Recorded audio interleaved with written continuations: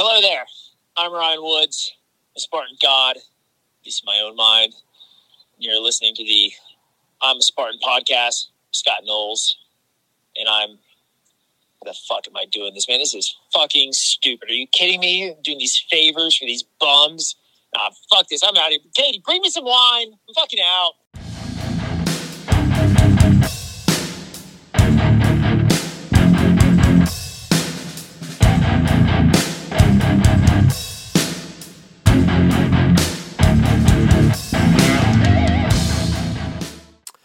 I am Scott the Fane Knowles, and this is another episode of I'm a Spartan OCR Podcast. What's up, everybody? I know it's been a minute since I've done an episode, but it's been super busy with the holidays, family, and work. It's been kind of crazy, and I've been kind of lazy. Going into the Carolina race, it was my last race of the year or season or whatever, and I had a great weekend. I ran great on the Ultra, and did pretty decent on the sprint the next day, even though I had to get a good 20-minute warm-up to loosen all my joints and body up. But that had to have been one of my coldest races that I ever did, and I'm sure everybody there would agree. Like, the water was frozen when we came to the water stations. You had to break the ice on top of the cups. And, like, all the bales had ice on it. Olympus was a sheet of ice. It was a pretty cold race, but it was fun. It was the venue I knew that race could be. You know, we got a shit version of it in 2019 because the rain came through there and flooded it and made it a muddy dirt road mess. But it was still a good race, even though it was a torrential downpour. But I knew that venue was a great venue for an ultra, and even though it was super cold this year, it showed up. It showed up because that was a great ultra venue. It had some ups, it had some downs, it had some technical running, it had some clean running. It was a great ultra race, and I enjoyed it. That is one of my favorite venues. And I like the old Asheville venue because it's got a lot of technical running there too. But it was cool to be able to go back to this venue, even for the super and the sprint weekend for Asheville, after having such a bad weather conditions in 2019. But anyway, got a new review on the podcast. Here it goes from Gray DLK. Awesomeness. Man, just had time to catch up on the last few episodes I hadn't heard. As usual, each conversation was great. Scott's a good old Southern boy who tells it like it is. It doesn't matter if he's interviewing a top of the list pro racer or someone that has just raced their first race. His heart and soul is in it to bring the best to the listener. It's an added bonus when he interviews people that I know. Bottom line, everybody is human and got their own stuff going on, and many use the sport as therapy. Ha, thanks for doing such a great job, Scott. See you in Carolina. Man, I guess I've been a while for reading this one. I apologize for not putting out an episode before Carolina to read this one. But thank you, Gray DLK, for the review, man. I really appreciate it. It means a lot. You know, the feedback I get is what it helps me want to do more episodes and keeps this thing going. I want to thank everybody that came up to me in Carolina and told me that they listened to the podcast. Had several people come up and tell me during the race and after the race. Like I said, you know, and like the review says, this sport is a therapy to a lot of people, you know. And to me, it's my breakaway because there was some stuff going on at work, and I was thinking that it would have been like a driver to help me, you know, run the race, and I actually didn't even think about it a single time. And once I finished the race, I was like, I didn't even think about that the whole time. And I was like, that's just what's so cool about this sport is you will take your mind off of everything and just focus on the race, focus on your friends and the community, and that's what's great. And on this episode, I've got a great guy that I met this year too, and he's a lot like me in a way because he enjoys the races. He enjoys pushes himself, but he also is, crazy about the community, and he enjoys just hanging out and just having fun. But anyway, he got Chainsaw Rick is his Instagram, and he goes by, and his name is Richard Shin. And this is an awesome episode. Dude's done a shit ton of races this year, including World's Toughest Mudder, including the Telluride Ultra World Championships that Spartan put on as well. And I tried to ask a lot of tips about doing the 24-hour races and just, how he's been training in general. It was a really cool episode, and I enjoyed it, and I hope you do too. Here it is, Chainsaw Rick. Richard Shin, also known as Chainsaw Rick. What is up, man? How's it going? Nothing much. Just another day, So, man, I know, I met you this year, and but you've been in the OCR scene for a while. But this year, you have just done a shit ton of races. But before we get into all that, man, tell us a little bit about yourself. Where'd you grow up? What do you do for a living? How old are you, man? Have you killed anybody? Tell us the deets, man. No, nobody's been murdered yet by me. Right. Nobody ever fesses up to that, dude. I always get no. I'm 37. I was born in Buffalo, New York, but I pretty much grew up in Clearwater, Florida, my whole life. So I'm pretty much a Florida cracker, I guess you could call me. So, I cut trees for a living pretty much every day. I'm climbing a tree, risking my life because it gets funky up there some days, and I don't take a day for granted because of my job. It's that much danger going on. So anybody that's run a chainsaw and just done pretty much limbing or cutting down any kind of tree in their yard, you can understand how when you make that cut, you think something's going to go a certain way, and it don't always go a certain way. So my hat's off to you because I know that that's dangerous work. Yeah. Yeah, it is. And that's funny because that's kind of like life too. You're you think it's going to go one way, right, and it goes the other. Yeah, absolutely. So you own your own business. Is that right? I work full time for my brother, and then I also have my own business as well. So I work over 80 hours a week, and somehow I still manage to put some races in the schedule. Right. So y'all probably work a lot in Florida, especially when a bad storm comes down and knocks down all those trees. But what is y'all's specialty? Do y'all do stump grinding, or is it just clearing? I do the most dangerous removals that most companies don't want to do. I do the big dead trees that are over the houses, the huge grand oaks over the houses, and the pool screens and all that. Right. I do the stuff that's what? How is this even gonna? It's so that's what I do. I try to do that the most because obviously the money's really good. So right. So now that you've told us you take the hard jobs, what's the biggest thing you fucked up? Never broke anything. Oh, wow. Maybe like a fence, like a part of a fence or whatever. Right. That happens. But injury wise, one time I had a mishap, and I got thrown off the tree, and I landed pretty much. Was that the scorpion or whatever? Oh yeah. So I did that from about 25 feet off a tree. So that happened once, and hopefully that'll never happen again. So. Yeah, right. Because, man, if you take a bad fall out of a tree, that could pretty much be the end of it, Yeah, exactly. And I've seen some pictures that you've posted. You've definitely gotten high on some of them trees for sure. Go up, typical oak height is, 80 to 100 feet. Sometimes the pines get up to about 120, which isn't really tall in comparison to other trees in the nation, because I know as you go up north, they can pop over 180 feet, and they're big too. So, that's a big difference too. Have you ever had the desire to kind of go out there and do that? So that's where I originally started. Oh, wow.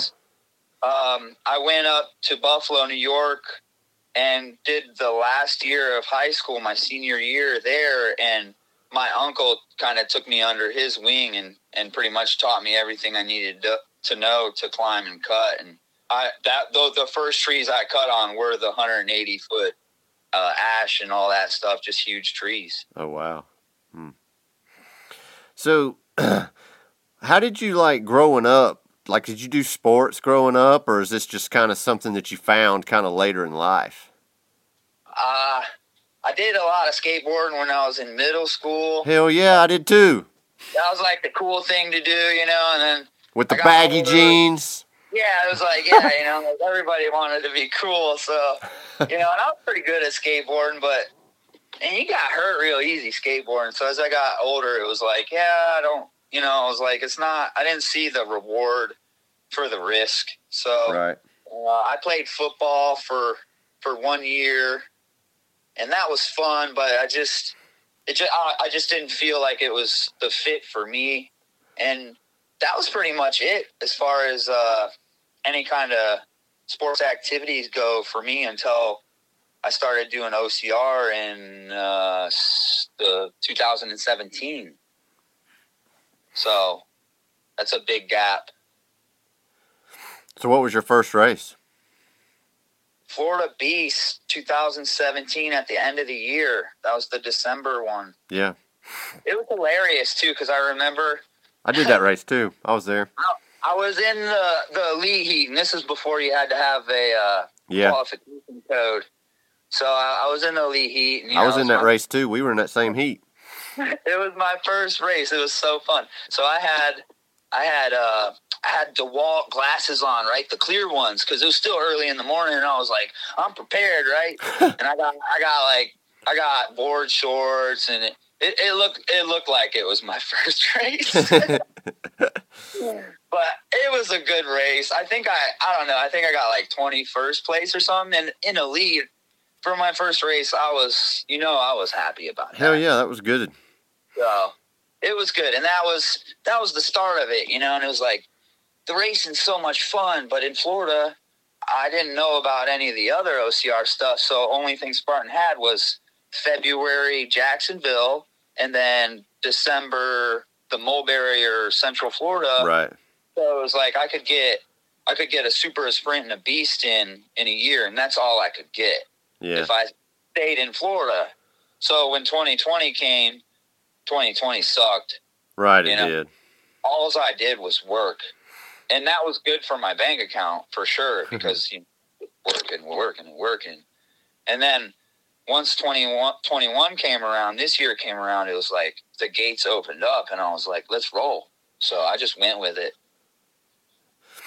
Hell yeah, you've done a bunch of races this year. I usually would plan the races out about 3 months in advance, because the plane tickets are fairly cheaper, a little bit ahead of time. And I just went, every race was planned pretty much just like that. I would plan 3 or 4 of them at once that were kind of close together, and then I'd, get closer to the next ones and plan the next ones. And it wasn't like a methodical, thought-out race schedule this year. It was like I would look at what Spartan had to offer, and I'd be like, ooh, this one's good, or, I'd weigh out because sometimes they do races at 2 places in the same weekend, which I don't understand completely, but I'm like, well, which one do I want to go to? And then that's how I did it. Or which one do I really want to go to? Because, the travel and everything, all the cost, you're like, well, I could do one. So let me pick one really cool one. Yeah. So. Yeah, I noticed because, 1 year they did one at Fort Benning here in Georgia, and that same weekend they had the Charlotte Sprint weekend. And normally I would go to both of those races. Oh. So what we did was we ran Fort Benning on Saturday, and then we drove up to Charlotte and did the Sunday race there. But it was a bummer because I felt like we missed out a sprint day. Yeah, and I personally, I don't understand why they would conflict schedules with themselves. I mean, as long as they're not close together, I can get where you put a race on the West Coast, a race on the East Coast. They were right there. You could have done that a different weekend, and then all those people in that region would have possibly been able to enjoy more racing. Hell yeah. So, So, how many Spartan races did you do this year? It was like close to 30, wasn't it? 40. 40 races. Jesus Christ. So I still got Florida to go, and I might do a triple beast on Saturday, do 3 beasts, Yeah. and then do a super and 2 sprints. So I might be able to get 6 more races in before this year's over. So that'll put me up to 46. Damn. So So, I know you did like a bunch of ultras too, and you went out to Montana. Didn't you do Montana? Montana, honestly, Montana was probably my favorite venue. Really? Yep, out of all the places that I went, even out of Hawaii. Hawaii was great, but Montana, something about Montana, I don't know. You gotta go. That's one of my bucket list races, man. I've been wanting to do that race. So I did the Beast, and then I did the Super. I had to go. I didn't get to do the sprint because my plane was leaving, and I had to go get going. So maybe this year I'm going to do the Ultra in Montana. Right. But I'm definitely going to go to Montana again. Montana's a must. Yeah, man, it's always on my bucket list, but a lot of East Coast races are going on around that same time, so Yeah. you got to pick, man. No, I know. That's what I was saying. You got to kind of. So for me, it's not what made the race wasn't that I placed well or that the course was easy. It wasn't that. It was basically that the beauty of the state. You know what I mean? Because I love taking in the states. Oh, exactly. Yeah, absolutely. So, it's like, to me, Killington is a very beautiful venue, you know, but that's a tough race. Hard. Killington was tough. Yeah, it was, man. I'm glad I didn't do the Ultra there. I did the Ultra, man, and it kicked my ass. Dude. Oh. That's a rough Ultra there, man. And I say every year, I'm not going to do it again. And I did it 3 years in a row. And this year, I'm going to try my best to stick to my guns and not do the Ultra this year. I'm going for the Beast, so. What'd you place in the Ultra there? Didn't you do really well? I ran age group, and I think I was first in my age group and like maybe 5th in all the age groups. But that's man, dude, when you're about halfway through that race, to me, honestly, like you forget about all that shit, and it turns into, okay, I just want to finish. Yeah, surviving. I mean, like. You're doing the best you can. You're going as fast as you can at that point, and it's just I'm going as fast as my body can suffer through this. I mean, that's the way I feel, you know. Yeah, and with the downs that were the rocky downs and all that, you know. Yeah, man, the downs are my favorite part there because I love those technical, sketchy downhills. Man, I bomb the shit out of them. That's my jam, and I feel like that's part of that race that keeps a lot of people from finishing it because you got to be able to attack those downhills to make up time for your power hiking on the uphills. If you try to tenderfoot down, you actually end up falling more, and actually it's a lot more work. It's more dangerous when you're doing the like trying to not fall step. Yeah. It was a tough year for the Ultra there too. I know the weather sucked in 2019, but I almost want to say it was an easier race maybe. Because this was a tough race. Because I felt like my running was better this year, and it just took me a little bit longer than it did in 2019. Oh, and then they had the extra climb on mile 12 or something that everybody was talking about. You know, they took that out like on that Sunday Beast, too. I missed it. I did that Beast on Sunday, and I was like, where is this at the last climb? And I'm like, it's not in here. And I was like, I was looking forward to it again. Yeah. I was signed up to do the Beast on Sunday, and I was like, I just can't. And I was thinking about that last hill and then that last sandbag carry, and I was like, I really don't want to do that last hill and the sandbag carry. Well, after the Ultra, man, it's pretty rough. And my buddy ended up doing it, and so we were just kind of spectating and going around taking pictures. But that's a cool trip. That's a cool area up there. I enjoy that venue for sure. Well, we can switch and we can go. I'll give you one. So it'd be like, what was the favorites? But they were all really good. All the race venues, except for one that was not a favorite. Which one was that? Ohio. Oh yeah, the mud park. Oh, Ohio. I don't know if I'll do Ohio again. Really? Maybe. I don't know. That's an off-road park, so there's going to Yeah, be mud, because, yeah, I mean. the Jeep trail. Yeah. Bunch of ruts, and it's really slick, and oh, wow. Yeah, that was a tough one. Wow. Yeah. Yeah. Yeah, and I got first in the Super in Ohio for the age group. Oh, cool. I did well. It's not that I didn't perform that great. It wasn't like a, wow, this is so beautiful venue, Right. So. Yeah, that's kind of the way I feel about the Jacksonville race, man. I've done that Jacksonville venue so many times. It doesn't matter if I do good there; it's still not like a favorite. Yeah, something about when they throw the motocross park in there. Yeah, that's the fun part is when you're on the motocross park, but then when you're going back in the woods and all that mud, it's just like, okay, we've done this like 10 times already.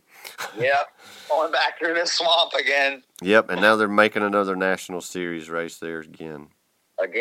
I do love the what is it, the Mr. Chubby's, that restaurant. I do like that restaurant though. That's a cool restaurant. Yes, sir. They have some good wings for sure.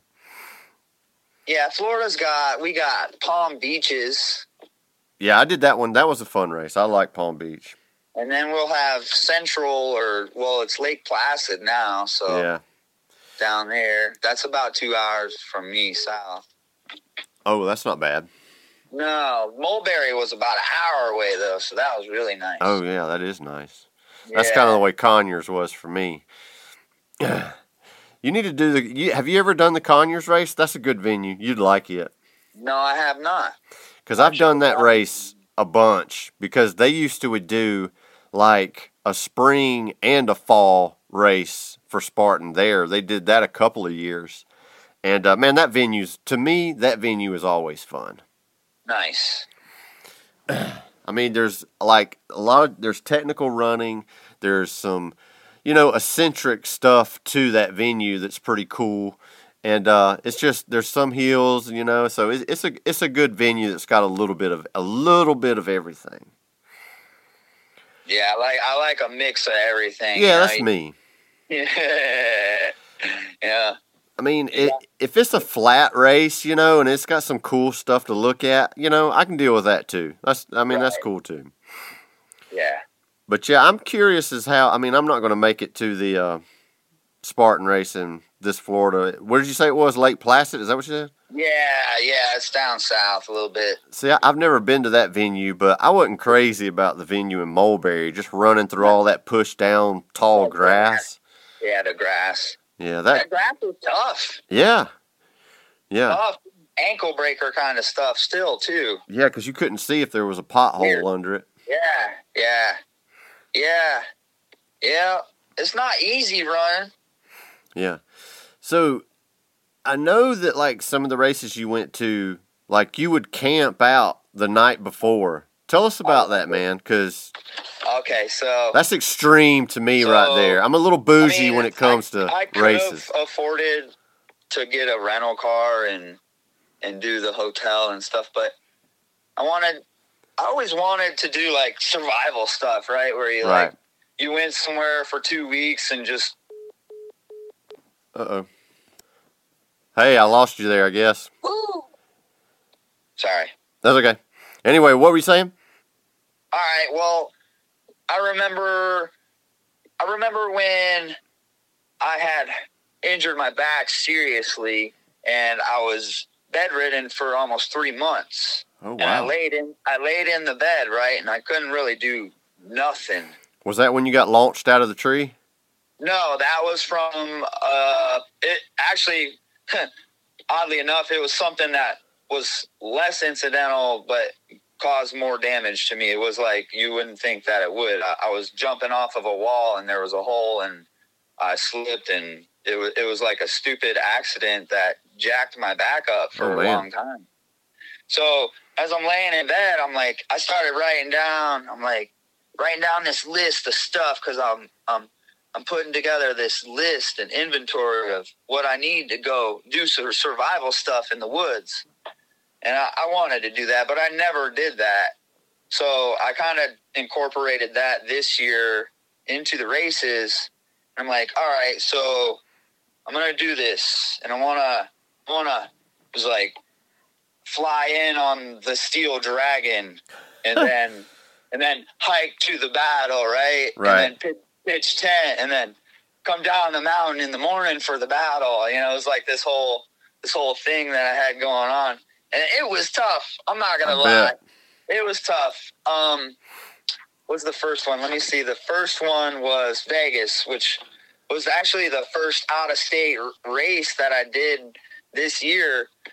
And it was something else. The days, it was so hot in the day. Right. And then at night, it was super cold. It was like 43 degrees or something. So I wasn't completely prepared for all that. So, you know, when you get cold, you get woke up. I get cold, and I'm waking up. So I hop out the tent, do a couple push-ups, couple jumping jacks, get back in the tent, get another hour and a half, 2 hours sleep, wake up again, do the same thing. Wow. So I didn't place that well in Vegas, and it was tough. It was tough. Bet it was, man. But then my next one, I went to Utah, and I did the hike from the airport, and then hiked to the venue and pitched my tent, which took me a while to find a spot in Utah because the mountains, there's no flat spot, obviously. Right. Everywhere there was a flat spot, it was a game trail. Yeah. So it's like, well, you can't put the tent there. It'd be right on the damn trail. Yeah. So it took me a while to find a spot. How long was the hike to get out to that venue? I think it was like 68 miles. Holy shit. You hiked 68 miles? So on the hike, it's pretty cool that people just pick me up. Oh, okay. So I end up hitchhiking, which I don't put my thumb out.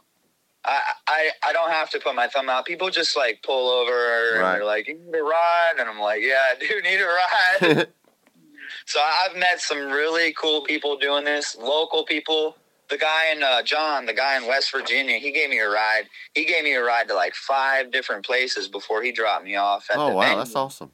He's like, "Let's go here and there and there." I threw him $100. He was like, "No," and I'm like, "Yeah," you know, because he took me to like the spots you wouldn't find if you didn't know anything. If you got to know a local to find these cool spots. Right.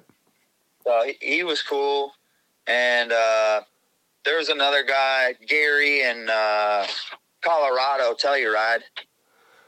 He gave me a ride. So go back to Utah, because you camped, that you hiked and you camped, and then you did the ultra at Utah the next day, right? I took third, yeah. And you took third. Yeah, and then I went, and then I stayed in the tent again that night. And then I raced the super and the sprint the next day. I didn't do great at all, but I did them. Imagine after doing, because a lot of people said that was one of the harder ultras of the year. Yeah, I remember the next day going out for the super, and people were laughing at me because I could hardly walk, let alone try to run. So it was fun, though. So what was the weather like when you camped there that night? Very pleasant, actually. That's good. It was nice. I liked it. I was right by a stream, like a creek, right, and the water was flowing, so you could hear it. It was beautiful. That's awesome. The first night, I don't know. I think it was a deer that about trampled over my tent, but it sounded like he was gonna, or she. But I kind of make like a barrier with some broken sticks and stuff, right, around my tent if I can. Man, that's pretty tough right there, man. I want to have a bed and like controlled air and a hot shower the night before an ultra for sure. Yeah, you talk about control of the air. West Virginia was just so muggy and bet hot. It was. It was so hard to sleep. Hard, very hard. So the first night it was not good at all. I was not happy. Did you camp right there at the venue? I know they had camping for that race. No, I didn't. I could have, but I still did my like hike up the mountain and find my cut kind of Like I'll go and scout for a good spot to set camp, and sometimes that takes a while. Sometimes I'll have to put my gear down and actually hike around the mountain to look for a spot. Yeah. Because I don't want to carry 60 pounds of gear around and around and around, for nothing. But the first night I was close. I was probably about 1,000 feet up the mountain by the venue. Mm-hmm. And then the second night I actually went up all the way up to the box. And the box, I don't know exactly what the elevation was, but it was on mile 2 on the course. Right. So I went up to the box and they had a fire pit. Yeah. And I actually started a fire. Oh, cool. And I slept on top of the box. No shit. Yeah. The bugs were horrible in West Virginia. There was like 1 million spiders. I'm like, what? I've never seen so many spiders. And the fire, I think, helped with the flying bugs. Dang. So that helped out. I slept on the box. That made the trip better. I think was much better. That's funny. And from usually at the end of the race, I don't have to hitchhike home. I usually get a ride from another racer. Yeah.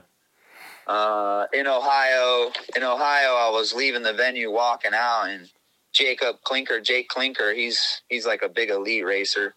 Yeah. He rolls his window down and he's like, "Where are you going?" So he ended up giving me a ride to the airport with him. So that's cool. I meet a lot of cool people doing the hard, crazy, trips.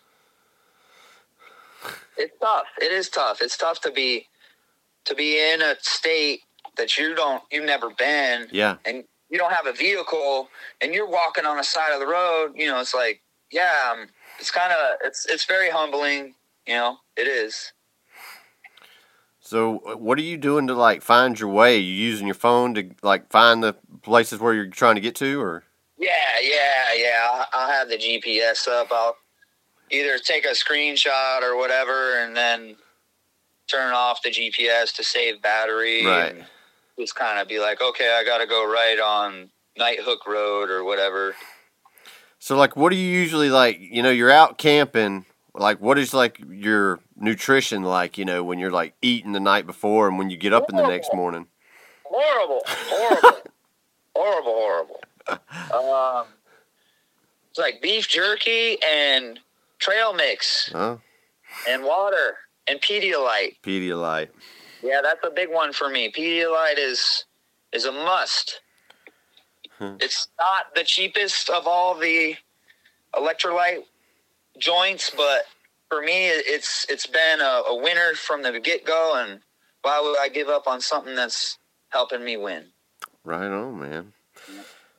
So, out of all these races that you've done, man, what is your training like in between these races? Because you've done months where you've done maybe 3 races in a month, haven't you? Been very hard to train and race. It basically was just training, and racing was training almost. Right. It was every race was racing for the next race. So I would do okay in this race and this race and this race, and I'd be like, all right, the next ones, and they're 2 weeks away. So yeah, it was basically every race was training. Right. That's how it had laid out. But I was running basically every day. Right. I mean, recovery day, running. Rest day, running. Short runs, long runs, short runs, speed work, and mix in stuff, is running all the time. Even after I did World's Toughest Mudder, the day after, the first thing I did in the morning is ran a 5K. Dang. And I ran 70 miles the day before. Dang. For 24 hours, and then I went, slept, and the first thing I did was a 5K recovery run. Yeah. I think I did it in 23 or 24 minutes, which isn't a great time, but for after doing all that work, it was. That's pretty badass. Yeah, so it's been training on training, racing on racing, just stacked. And just recently, over Thanksgiving break, I took 8 days off, which was my season end break, and now the new season's beginning, I guess. So yeah, that's kind of what I'm doing now. I've taken a couple of weeks off. Well, I took 1 week off total, just didn't do nothing. yeah. And like this week, I'm just doing low impact stuff, and I might do a first run probably this weekend. So Yeah, I didn't believe in the whole like take a break, recovery, let your body rest. But even after just doing the 8 days, I went out and did a little 5K whoop up or whatever, and I was cooking. My pace was just blasting. I felt good. It felt great. So recovery is important. yeah, I agree with you totally. So like during like your training, like was there a plan you were going by, or was it just anytime you got a free chance, you just went outside and ran some miles? Yeah, it's the hardest thing because I don't know how the schedule is for work every day. Some days you might get off at a good time, maybe 3:30. Some days I might not get home till 6 or even later. But if it's on the schedule for training, and I know I need to do a 10K or a 21K even, if I come home and I'm tired and it's 9 o'clock and I got to do 21K, I'm still going to do the 21K. So you've got a plan, in other words. Yeah. It's been laid out. It's been laid out, and now that I have a coach. Oh, who's your coach? Jade Skillen. She's like a High Rocks champ. Right. Yeah, so now she's got it laid out. So she sends me my workouts every day, and now it's not. Well, do I feel like doing a 5K? Now it's like, whoa, this is a lot of work, and I got to get it done. And after you do it, you're like, wow, that was great. How does she feel about you racing every other weekend? It's definitely gotten in the way of focusing on the training, and I hope that next year, maybe not as many races, but maybe more gold. Right, more quality. Yeah. So. Well, you're like me, man.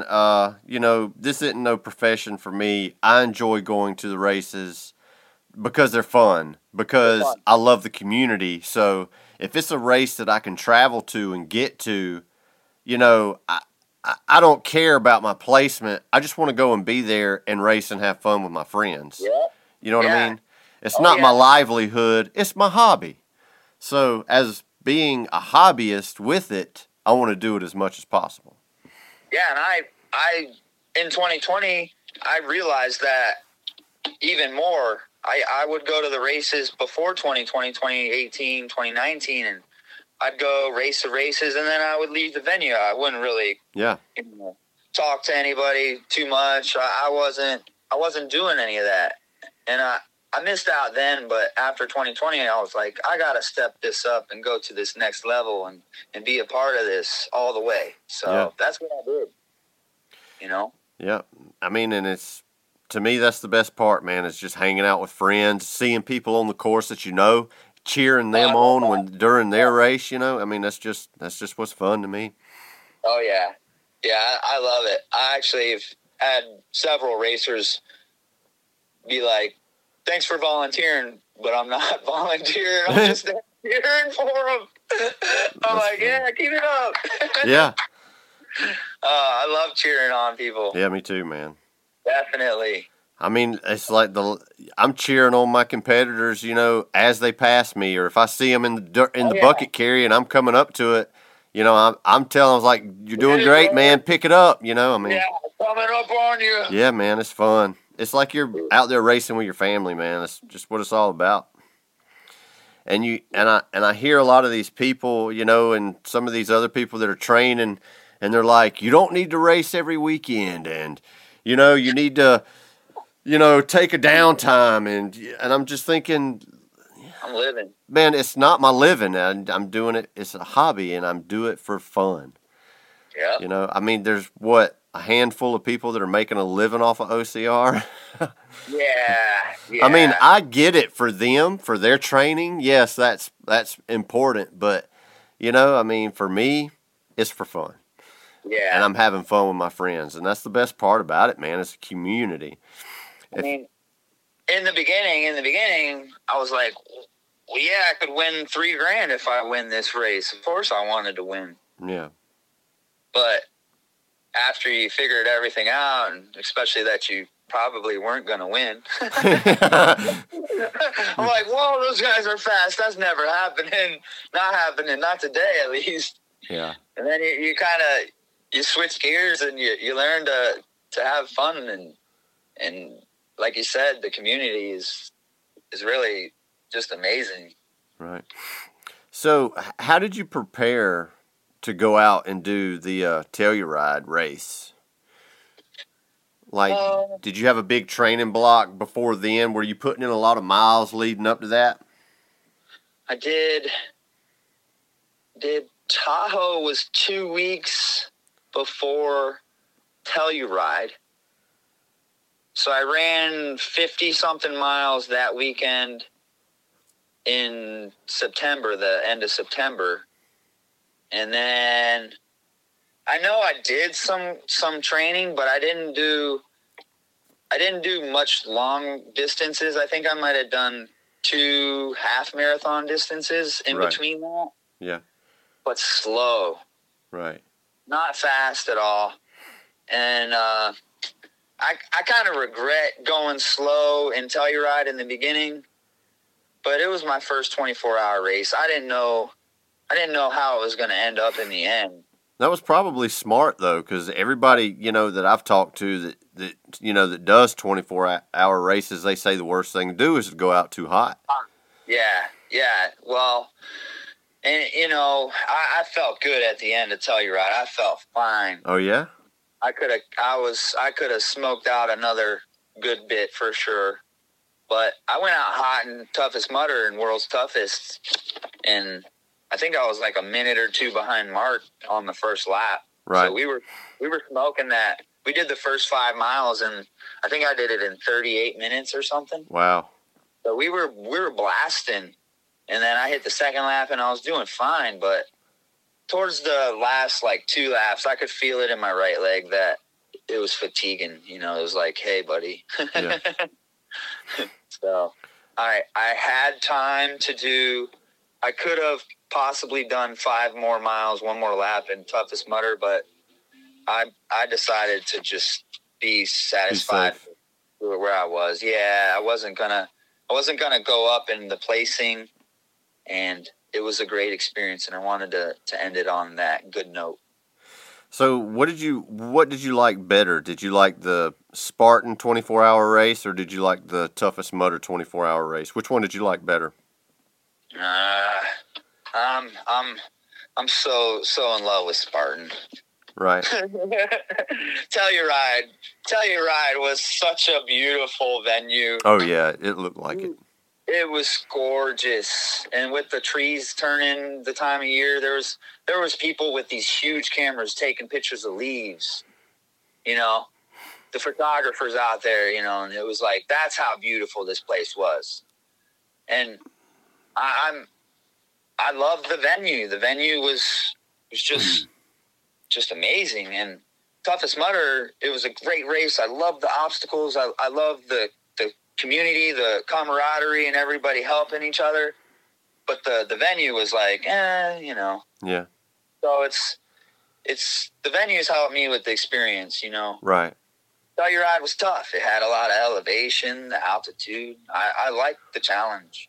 So being a tree surgeon, and you said you were talking about the trees at Telluride, when you're out there running and you see these big ass trees, do you ever get this thought in your head man, I'd like to climb that bitch and cut it down? Oh yeah. I look at some and I'm like, damn, that makes some good wood right there. Yeah. Look at that one's straight, real straight, good wood in there. I'll be looking, I'm like, oh, that one's dead. They should follow that one. That one needs to come down. If that was my tree, I'd cut that bitch down. Yeah. Most of the time I look at the big pretty ones and I'm just in amaze, like, wow. Yeah, because Tahoe had a bunch of big ones. Yeah. Tahoe looks like such a pretty venue. And, man, I've always been, scared to go there. 1, it's at elevation, and 2, that race is always super cold. And that race, I mean, the scenery there is just, it's so beautiful there. And this year was a great year for there from what people have said. Tahoe's comparable to Telluride. Oh, yeah? Yeah, Tahoe had that smoke thing going on, though. Oh, yeah? Yeah, from the fires and stuff. And Tahoe was dry. You're right. Really dry. Yeah, but very beautiful. Which race did you like better? Did you like Telluride better than Tahoe? Yeah, but Tahoe's right under there. It's right there. Yeah. It probably would go Tahoe or Telluride, Tahoe, Hawaii, or Montana. Those two fight each other. Oh, yeah? And then Vermont. Right. But Killington was the Beast of the East was hard. Right. But the venue was also very, very beautiful. Yeah. Especially when we got to the top. And, well, you weren't running the Ultra. You ran the Beast. But when we got to the top during the Ultra, like the sunrise was coming up. And it was beautiful. Man. It was beautiful. Those moments during the race are just forever ingrained in my memory. Yeah. And like I love that. Yeah. I love it. It's amazing the parts of the races that stick out in your mind. Yeah. And 90% of the time, it's, you know, either something you see that is taking your mind off the race, or it's like a conversation that you say to somebody during the race. Mm-hmm. You know? Yeah. Oh, yeah. Made a lot of good friends on the courses. Right. So during the 24-hour races, like, what was your game plan like going into Telluride? Just keep going. Just keep crushing it? Keep going. Grab and goes. Get down to the transition and get my little grab and go bags, get water, and just keep going. Did you have people like helping you crew there? No. Zero the hero, huh? Zero the hero. Yeah. No crew. I would love to have somebody crew me, but I feel bad for the people that do crew, because us racers were out there like tearing it up, having the time of our lives. Right. And the crew people are back at the tents, usually cold, and they're trying to stay awake. Yeah. It's like, damn, y'all good? I'm trying to help the crew out.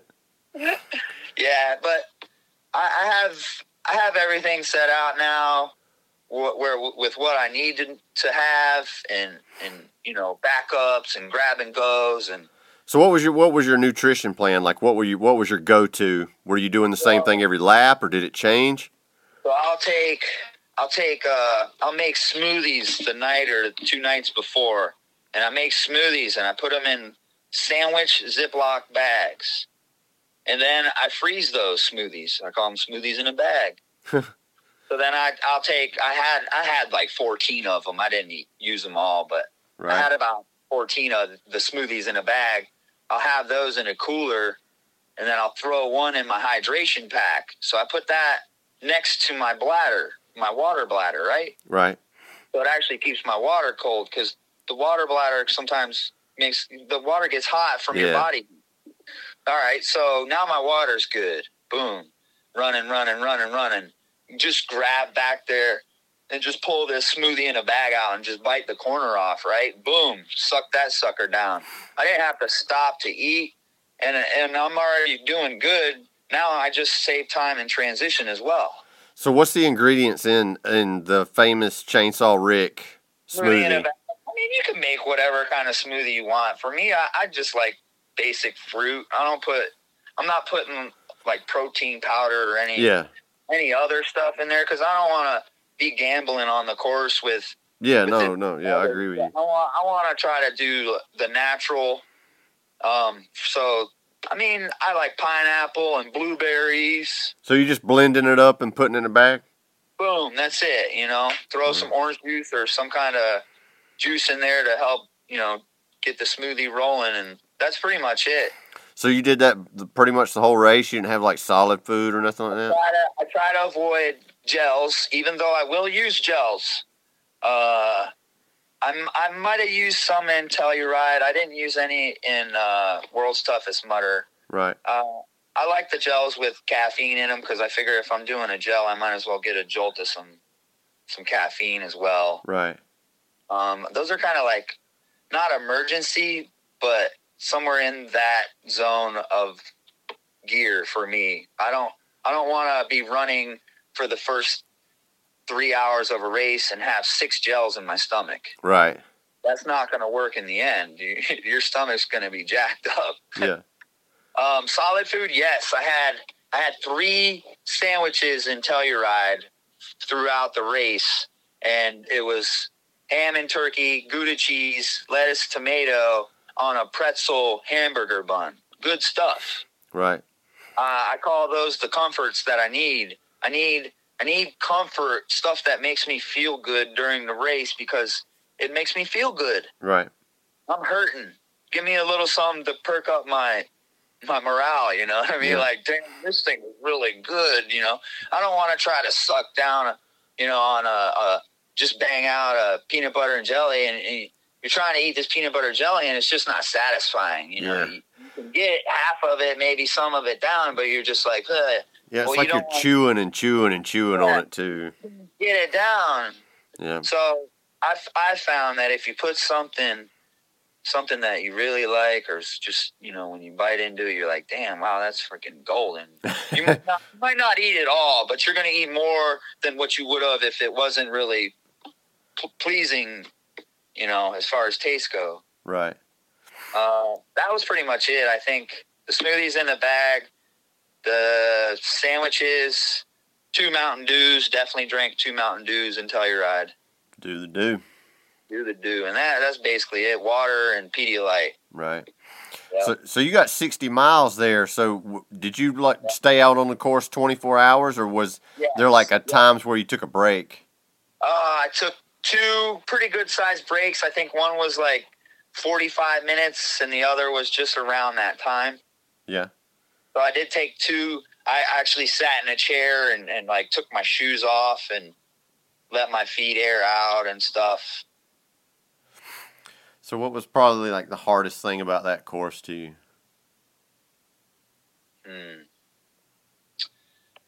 The bucket carry sucked. That's what I heard. That's what Rachel was telling me. I had her on talking about Telluride too, and she said the bucket carry sucked. The bucket carry sucked. So for me, being from Florida, the elevation and altitude is hard. Right. Breathing is tough. So you've done several races at elevation. Were all of them equally about, the same, or did a certain race hit you harder than others? Okay, so Montana was like, I went up the first hill. It wasn't even a mountain. It was the start. You went up a hill, and it was probably maybe 400 feet elevation gain on the hill. It was right in the beginning. Right. And we all come out of the gates hot, smoking, right? Yeah.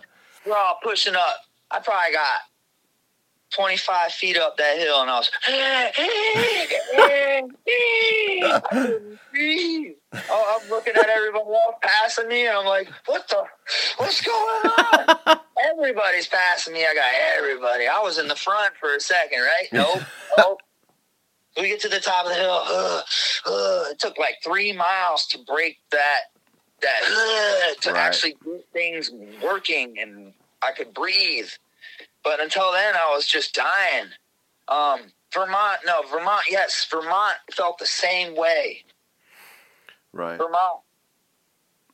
We went up the first hill, and I was like, "What happened?" Yeah. I thought I was ready. That was like. I don't know what happened. Because Vermont's not as steep as those Utah, Telluride, and Tahoe. All of those are 8,000 plus feet of elevation. Yeah. And they're still way up. Yeah. I think we topped out in Telluride at 13 or almost 14,000 up. Yeah. And so, Telluride was tough, but I wasn't dying like that in Telluride. Maybe it was the air or something. I don't know. It could have been me on the day. It was a better day that day, maybe. Did you say you camped? Was that one of the races you camped at? Oh God, no. No. I Telluride, I wasn't doing that. I actually got a 3-bedroom Oh, hell yeah. cabin or whatever the hell. That shit cost $1,000 a night. Yeah, man. I looked at that trip and I was like, that's an expensive fucking trip right there.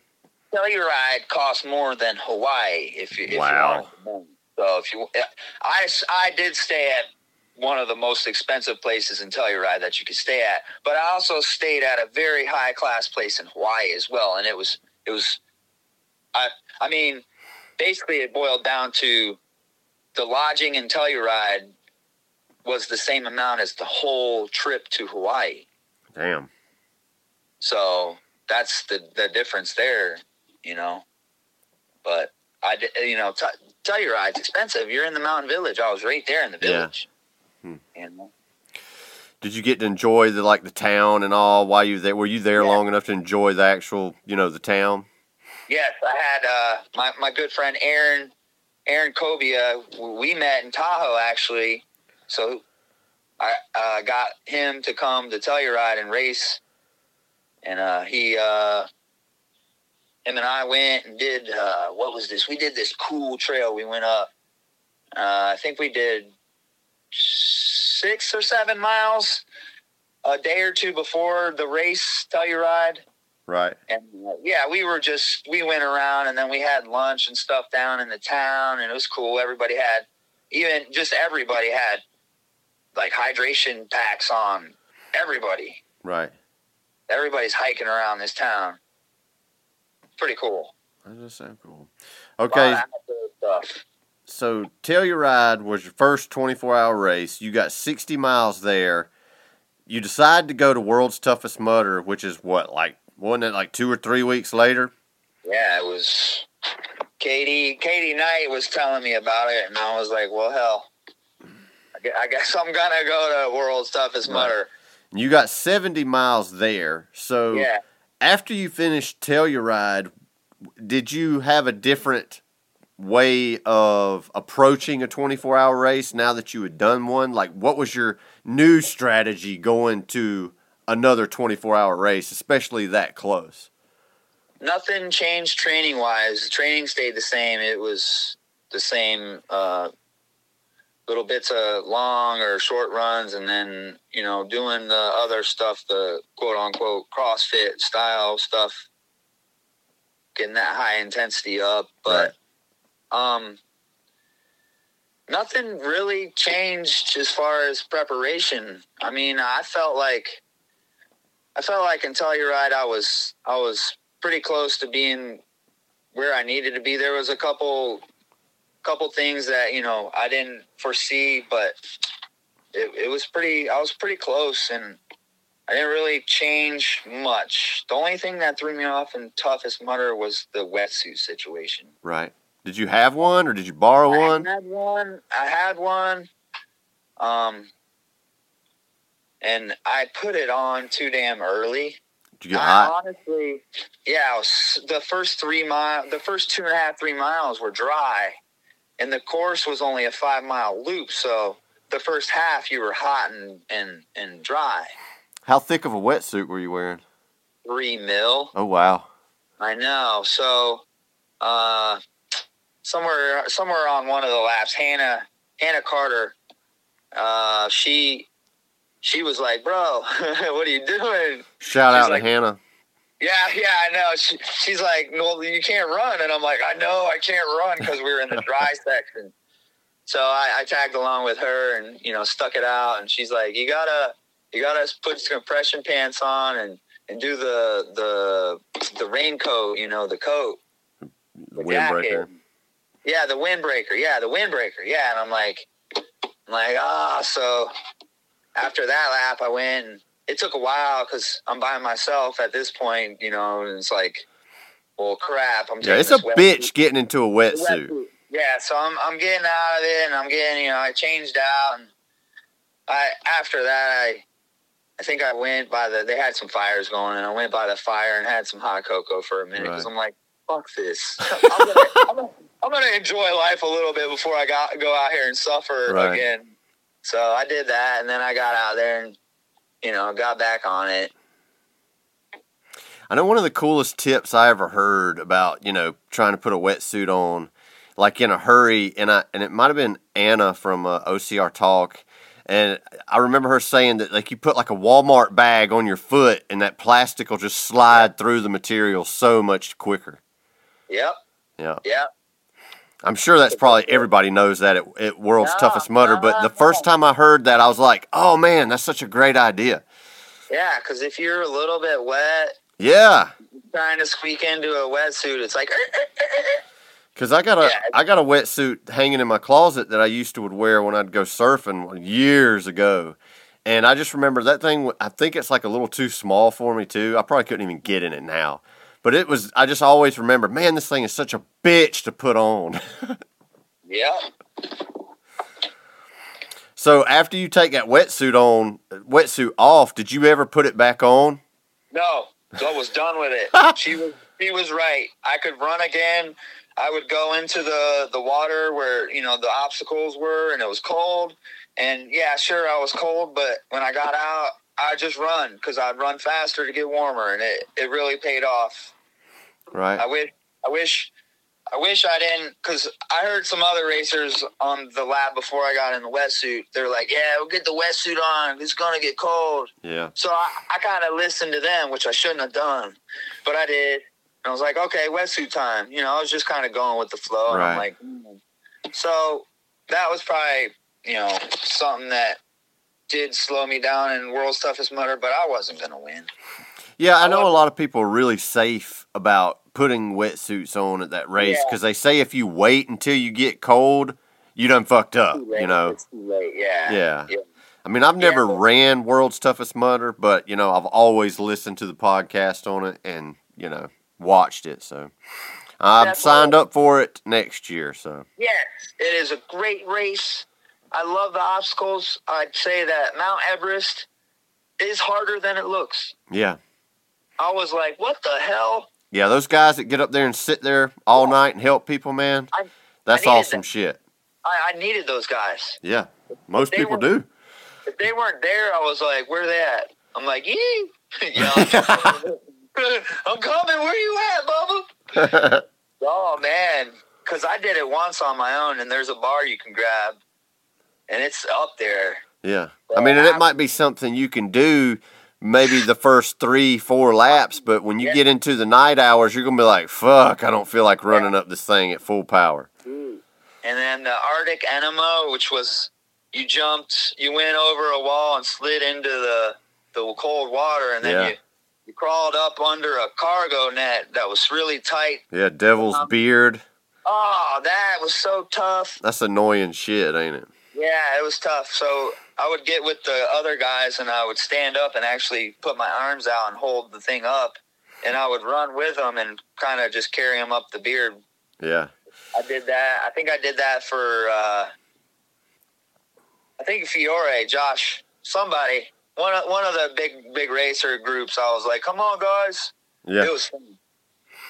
Yeah, I did the hot lap at 2019 and then volunteered at World's Toughest Mudder there. So I was able to do all the obstacles, and I think they even changed some of them before the race too. But yeah, I mean, it was so cold there too. It kind of bummed me out that I didn't go this year because it looked like they had pretty decent weather for the venue. It was that's what it was. It was right on because I didn't even need the wetsuit. Yeah. It was great. So what was like the best and the worst parts of World's Toughest Mudder to you?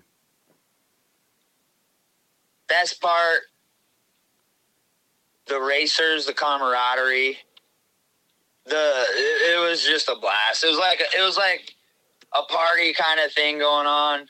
And then on my last lap, right before I did one of the last obstacles, one of the guys, two guys come up and they're like, is this your last lap? Because they knew it was getting close to the end. And I'm like, yeah. And they gave me a hug. They all gave me a hug. That's awesome. So, I mean, I've never experienced that where people are just out there giving love like that. That's pretty awesome. That was like another level. So that was definitely the best part. The worst? That's a tough one. Tough mutter. The worst was the sand. The sand, running in the sand. Miles and miles of sand. Who put this sand in the desert anyway? Yeah. That's funny, man. Yeah, it was a race. What advice would you give to somebody who is going to do their first 24-hour race? Start slow, go easy, eat food, even when you don't feel like it or you don't think you're ready to eat or it's too early. Get some food going in your stomach. Keep your stomach moving. Keep that digestion flow right. Drink water, pee. If you need to pee. Right. And have fun. Mainly, it would be the best. The top thing is have fun because, like you said, that's why we do it. All right, man. So we're getting close to like an hour, but I always have a few questions that I ask everybody that comes on the show. So to this day, out of every race that you've ever done, which race was, your most favorite and why? Ooh. Oh, well. Yes, tough one, ain't it? Tough one. That's hard. Wait until the next question. Okay. All right. Definitely Lake Tahoe Ultra, where I got first place. Oh, right on. Why? Because it was a great race. Ben and I were having a great time on the first lap. I missed the spear throw on the first lap, and he took off after that. I caught back up to him maybe 2 miles on the course. I had pushed a 198 heart rate to catch up to him. Jesus. So I was pumping. Yeah, I was pumping. What's your max heart rate if you were pushing 198 to catch up to him? I popped a 206 before. Jesus. I've heard that's bad. I guess I got a good heart. I've got a high heart rate too, but it's been a while since I've been in the 200s for sure. Yeah, I don't prefer to pump that, but that was what I did to get back up to Ben. And then him and I got into transition together, and we left transition together, and he took off on the second lap. He was gone, and I was not gonna fight that hard anymore, I guess. Right. So I kind of didn't dial back, but just didn't turn up with him, and just kind of stayed the course. And I thought he was definitely finished already. I got to maybe 2 or 3 miles left in the race, and he was there. He kind of gassed out a little bit, and I tried to push him for a while. I was pushing him, staying with him, because, yeah, we're competitors, but he's my friend too, so. Right. Yeah, I know Ben. Ben's pretty cool. Me and him ran probably a couple miles together at Carolina Ultra. Yeah, he's a great guy. And we get down to the venue finally, and then everybody's like, go, go, go. They're telling me, I'm like, but Ben, I'm waiting for Ben. Huh?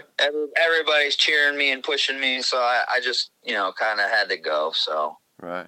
That's when I took first. Well, that's pretty cool, man. I know that was exciting. Yeah. Yeah. All right, so the next question is what race did you hate the most, dislike the most, and why? Ooh, dislike the most. We already told you that one. Which one was it? Remind me. Ohio.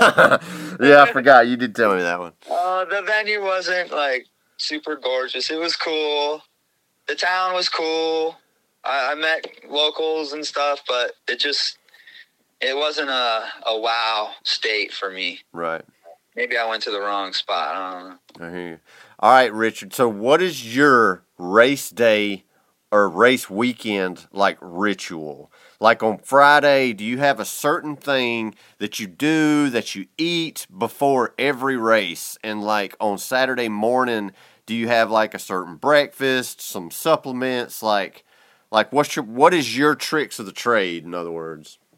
Night before the race, carbs. Not too late, though. So It'd be a normal time dinner, 6 o'clock, somewhere around 6, maybe 5. Let them carbs get digested. Huge meal, though. A lot. I'm stuffed. And then in the morning, not much at all. Half a banana and a little water and orange juice. Right on. And that's pretty much it. And then when you go to bed in your tent, you get up every hour and a half and do fucking push-ups, right? Push-ups and jumping jacks. All right, man. Or to fend off the bears and deer. For real. Make sure the fire's going so you don't freeze to death. Yeah. So, Richard, I saw on your Instagram page you had like some sponsors or something, man. You want to give a shout out to those? Yeah, Tifosi Optics. I've got a pair of those glasses. They're pretty cool. I remember you got the green and the blues. Yeah, man, I found those at Cloudland Canyon State Park, man. They were like in the where some kid or somebody dropped them off a cliff, and I saw them down there, and I'm like, I want those. So they are the best glasses. Yeah, I like them. I like mine. I first spotted them in the cycle shop down the road from my house. So obviously they're made for sports. Yeah. And the look, the quality, the price, can't beat it. Yeah, they are good sunglasses. I love mine. Yeah, I'm stoked. I mean, I'm not easy on them either, and they're durable. So right. I have a pair of Goodar, and in comparison to the Tifosi, I'm like, there's no comparison at all. Oh yeah, I've always wondered about those because I've never had a pair of those either. Wow, really generic, cheap crap. Yeah. No good. No good. I'm glad I got the good one. Yeah, for real. They're not gooder. Tifosi's better. And then Geyser Systems, which actually happened in Telluride. That is, it's actually a shower system, but it's portable. Oh, cool. It's really cool. It's for outdoors people. Camping is really the main thing. Is if you're camping, you ever been camping, you want to have a shower while you're camping, this is the thing for you. That's right up your alley, man. Yes, exactly. And then Belief Sportswear, which, I mean, I've same as the glasses, I've been buying their stuff, and their stuff is great, and it's not expensive. I like non-expensive clothes. Yeah, and it's I've seen these things, these little jackets and pullover things for $150, $200 or something. I'm like, no way. It's crazy. They're down on the realistic price. Like, okay, we're actually people that work and we can afford this, and it holds up. Okay, thank you. Yeah. Thank you. Right. Somebody's looking out for us. Yeah. Definitely. Well, hey, man, that's all I got. Is there anything you want to add to this before we sign off? I'll be screaming again on the next round, baby. That's it. All right, man. Well, hey, man, good luck to you in Central Florida when you go to that trifecta weekend, dude. Thank you. And hey, Rick, man. Tell people where they can follow you on Instagram. Chainsaw Rick. All right. And you're on Facebook too, right? Facebook, Richard Shin. Richard Shin. All right, man. Hey, Rick, I appreciate you taking time to do this, man. Like I said, man, good luck at Central Florida, man. Thank you. It's been an honor.